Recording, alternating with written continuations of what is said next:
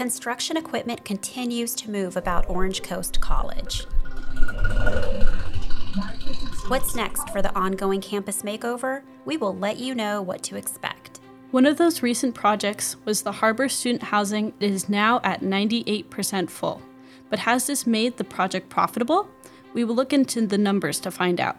I'm Samantha Griffen. And I'm Liz Hanna, and this is Scuttlebutt from Coast Report, the student voice of Orange Coast College.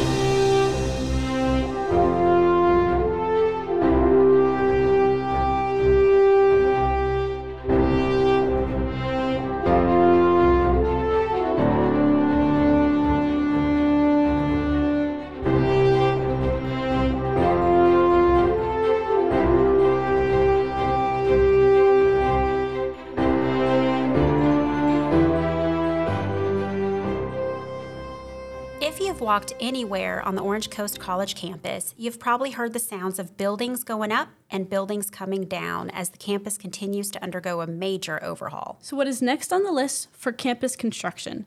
To answer this question, we turn to Coast Report reporter Sydney Field, who, along with multimedia editor Colin Sweeney, has been covering construction on campus. Sydney, welcome. Thank you. So there have been a lot of changes to campus in recent years. Why is all of this happening?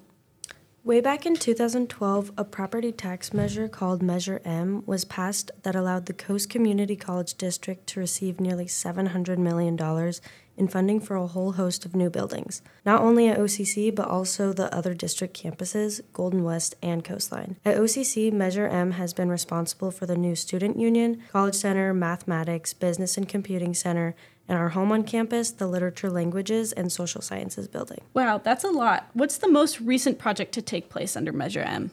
Well, many students likely witnessed the destruction of the old Literature and Languages building that concluded this past December. Some called the building an eyesore, but others had a very nostalgic relationship with the building, known for its lecture pits and unique architecture.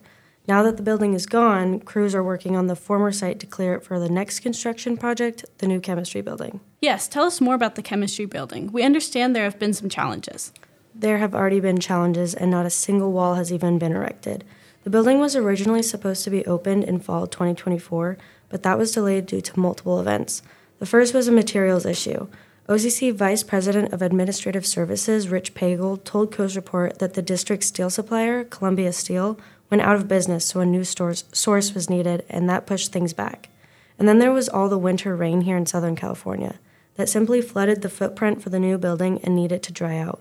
The new completion date for the chemistry building is now spring 2025. What other physical changes will we begin to see around campus soon?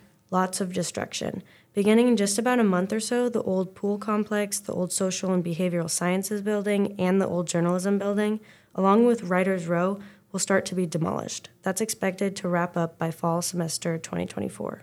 Okay, so get used to all these construction vehicles making noise on campus? Yes, lots of beeping. Okay, Sydney, thank you for the update. You're welcome. Thank you.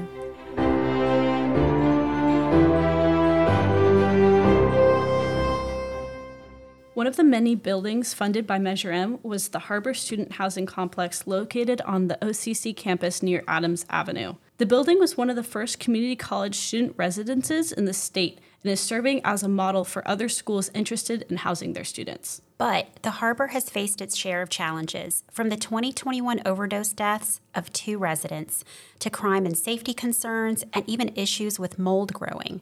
But recently the Harbour reported that the occupancy rate has reached 98%. What does this mean for the Harbour and its future? For that answer, we turn to someone who has been covering the Harbour longer than anyone, Coast Report Editor-in-Chief Kate Bent. Kate, welcome. Thank you. So this finally seems to be some good news for the Harbour, right? 98% capacity sounds like a pretty good thing. Is it? Yes, it's definitely good news for the Harbour and OCC. We found that the college earned $1.6 million in gross revenue from the Harbour during the 2021 to 2022 fiscal year due to these increased occupancy rates, primarily driven by increased enrollment from international students. Wow, so $1.6 million. That's not exactly pocket change. So is the college cashing in on the success? Not exactly. In fact, Rich Pagel told us that the college essentially broke even. That $1.6 million in revenue went very quickly to the cost of beds for residential advisors, utilities, and campus support staff, including mental health center employees who assisted new residents with adjusting to on-campus living, especially in the wake of the COVID-19 pandemic. So wait, if the Harbour is just breaking even, how is this good news for the college? The good news is that it's an improvement over the first year the Harbour was open. During that period, the college had to put in $2.8 million to meet the maintenance costs and pay back some of the debt. And where's the debt coming from? This has to do with how the Harbour was funded, correct? That's right.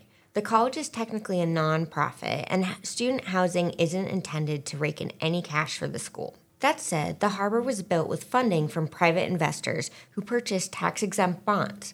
The college made a 5-year guarantee to these investors to cover expenses and reimburse the lenders if the revenue of the Harbour fell short.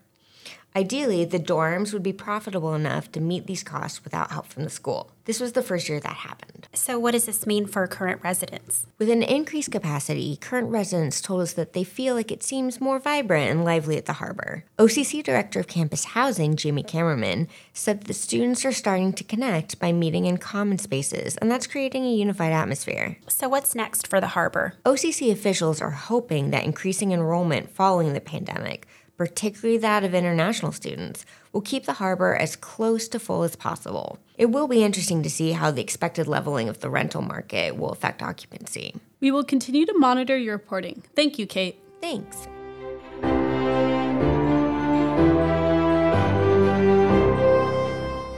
Before we go, we have one more item for you. This is not only the first episode of the podcast series, but it is the first podcast coming out of Coast Report's brand new audio lab, located in the Literature, Language, and Social Sciences building here at OCC. This lab and equipment was made possible by a donation to Coast Report from the Spectrum Corporation and the OCC Foundation. While it does not impact the editorial nature of our content, it's hard to make anything for free, so we want to thank them for their support. And yes, this podcast series is called Scuttlebutt. You heard it right. While it sounds like a silly pirate word, and it is, there is some actual history behind it. The original name of Coast Report, the student newspaper at Orange Coast College, was another silly pirate word, the barnacle. That was way back in 1948. Scuttlebutt was a runner-up in a contest to name the student newspaper, and we felt that it was appropriate as we prepared to celebrate 75 years of student journalism at OCC to name part of our future after a part of our past. And with that, thank you for listening to the first ever edition of Scuttlebutt. You can find this podcast and other upcoming podcasts from Coast Report on Spotify and soon on other podcast platforms. And for the latest news on all things Orange Coast College, follow Coast Report at coastreportonline.com and on our social media channels, including Twitter, Facebook, Instagram, and TikTok at Coast Report. Our theme music was created by OCC music student Brian Dang. Scuttlebutt is a production of Coast Report, the student voice of Orange Coast College. For Samantha Griffen, I'm Liz Hanna, and thank you for listening to this edition of Scuttlebutt.